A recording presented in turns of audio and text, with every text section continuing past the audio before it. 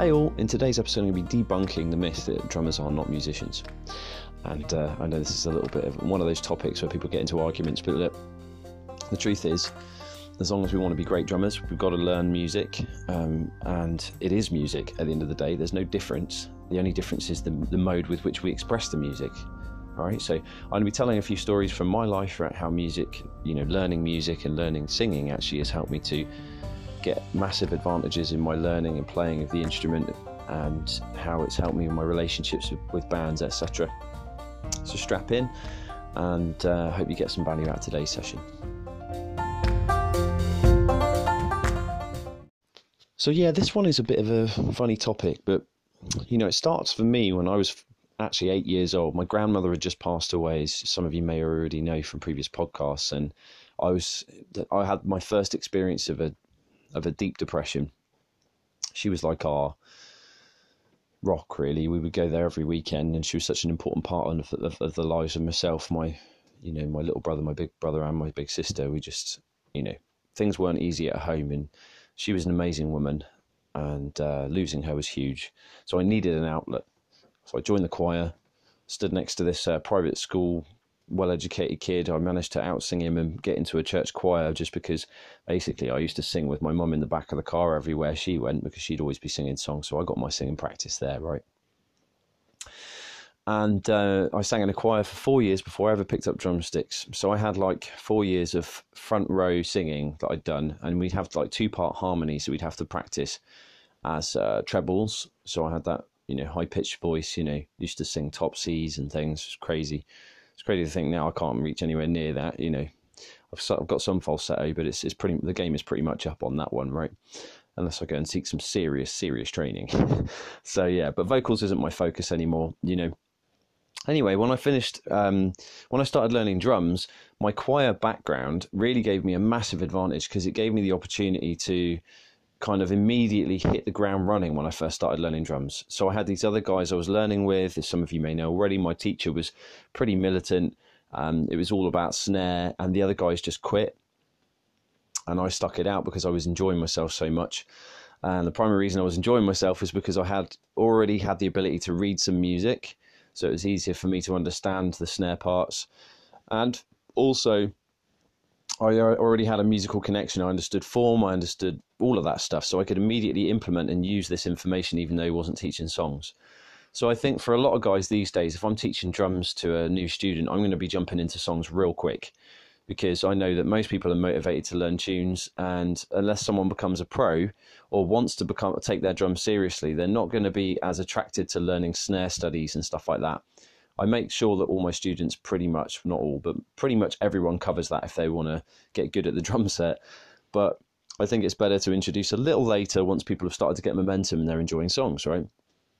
Anyway, so that's my methodology. I learned, I've kind of gone that route just because of learning from seeing my teacher at work, that, the truth is, learning snare is incredible for you, and it's a massive and important part of becoming effective at drums fast. Just playing the snare and getting all your rhythms down and your control, because there's a lot to learn in that sort of mode alone. So you can cover a lot more material in less time if you focus on one thing. But, having that musical background, as I say, gave me an advantage. Now, what was really awesome about this in the long run is that I could learn songs really fast. So the moment I learned any beats or fills, I could just go off, listen to albums, and I'd be immediately able to figure out and learn songs by ear, just because of my musical background, because I could hear where the bass parts were starting and ending. I could hear where the guitar parts, I could hear how it all related to each other. I was used to hearing harmony. I was used to understanding melody. I just wasn't, I was just becoming acquainted with the language of the drums. So essentially what happened was I was able to immediately connect the drum parts to the surrounding environment and understand its relationship to what was going on, and therefore make sense of everything. And I think that's half the battle for people when they're first learning drums. I took this for granted when I first started teaching, and it hit me like a bomb later. And I was like, okay, I need to make sure I'm teaching this aspect of drums to people regularly, because learning songs isn't just learning the drum parts. Learning songs is learning everything. It's learning the form, it's learning the key melodies, it's learning the main, signposts in the music, at the very least, like what happens in transitions. How do you know when you're moving from the verse to the chorus? What key things do you hear? Getting to know melodies intimately can completely transform your relationship to the songs you play, and it makes you sound fantastic because now you start to play with a different time feel. You start to connect to the band more. You know, you hear the little things that are going on and you compliment them.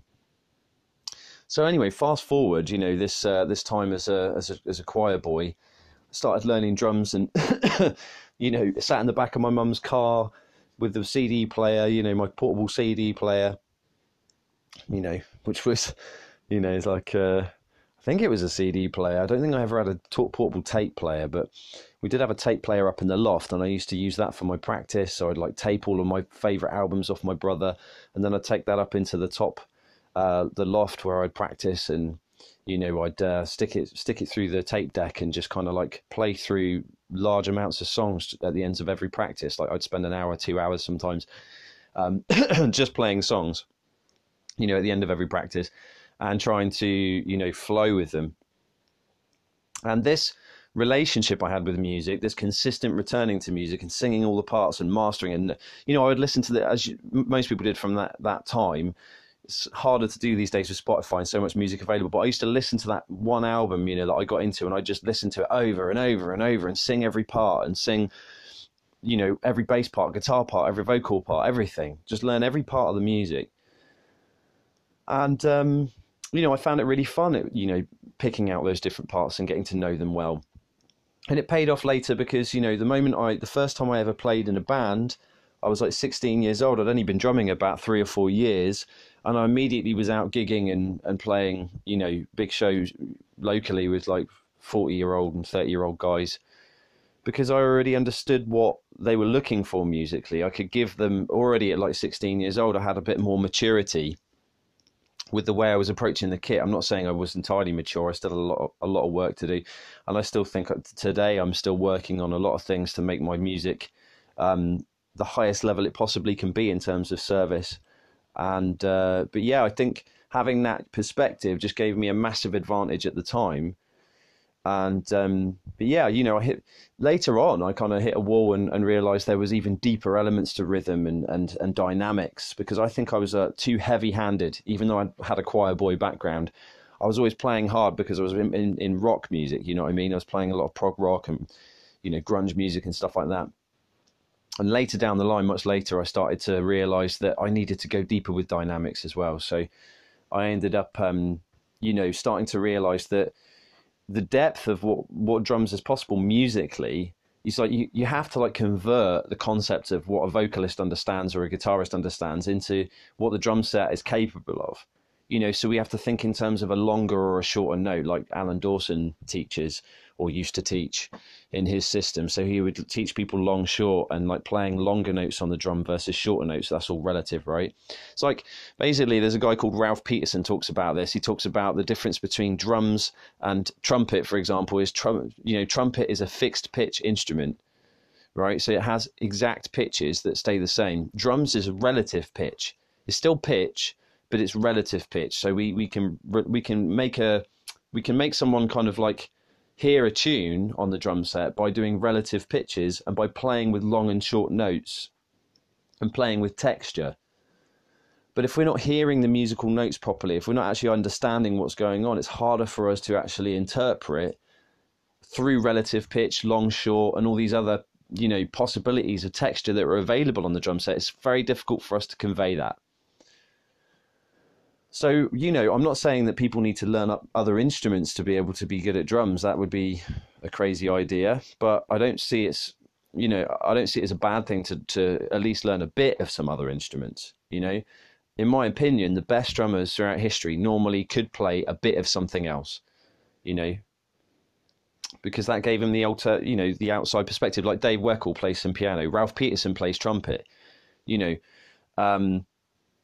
Most of these guys play a bit of something else musical, and, you know, or at least they do a bit of singing or something, just so they understand what's going on. And if you look in high level universities, they've, you know, quite often force drum students to learn vocal harmony, because it's going to be an essential building block to your understanding of the big picture of what's going on around you. So you can actually communicate with the band. If you can understand what's going on, you can participate in the musical composition. You can actually compose on the drum set rather than be reactive, you know. So I think this is crucial. It's been huge for me, and it's a massive journey. I mean, even with a solid background in what I'd had, I still didn't completely relate over everything I understood musically to the drum set. In other words, I didn't really look deep at what are the musical possibilities of really using dynamics on the drum set, of really using the concept of long short to its fullest degree, of texture, etc. So we have restrictions in the amounts of actual pitches we have available, unless you're Terry Bozzio and you set up a 300-piece drum set with everything tuned to the piano. But for us people who prefer to carry less drum gear around and have slightly smaller venues to play, we've got to think about how we can maximize the amount of musical potential out of that limited range of pitches. And what that does for us is it's like creative reduction. Reductive creativity is something that Jojo Mayer talks about a bit, where you take away the items you have in order to increase the creativity you have with those items. So, for example, Gary Chaffee would teach, if you start off with snare learning a pattern, a great thing to do first is go from snare to high tom and just practice moving between those two drums and see how many possibilities you can get out of that. By mastering those two drums and then it starts to pull you into various pattern variations, create crazy amounts of pattern variations you can get from one sticking between just snare and high tom. But then you start also looking at your accenting, you start looking at your dynamic shifts, you start looking at the various ways that you can draw out more sound. And I think that one of the most powerful ways to get an even deeper knowledge of what's possible across the kit is to study some of the classical snare. Now there's an incredible collection of studies on this, but there's an amazing book called Portraits in Rhythm. I don't know if ever you guys have come across it, but we had the very good luck in a masterclass fairly recently to come across this book and learn from the man who wrote it. And I just believe Anthony Theron is off the charts level knowledge of musical terms and what's possible with a single drum.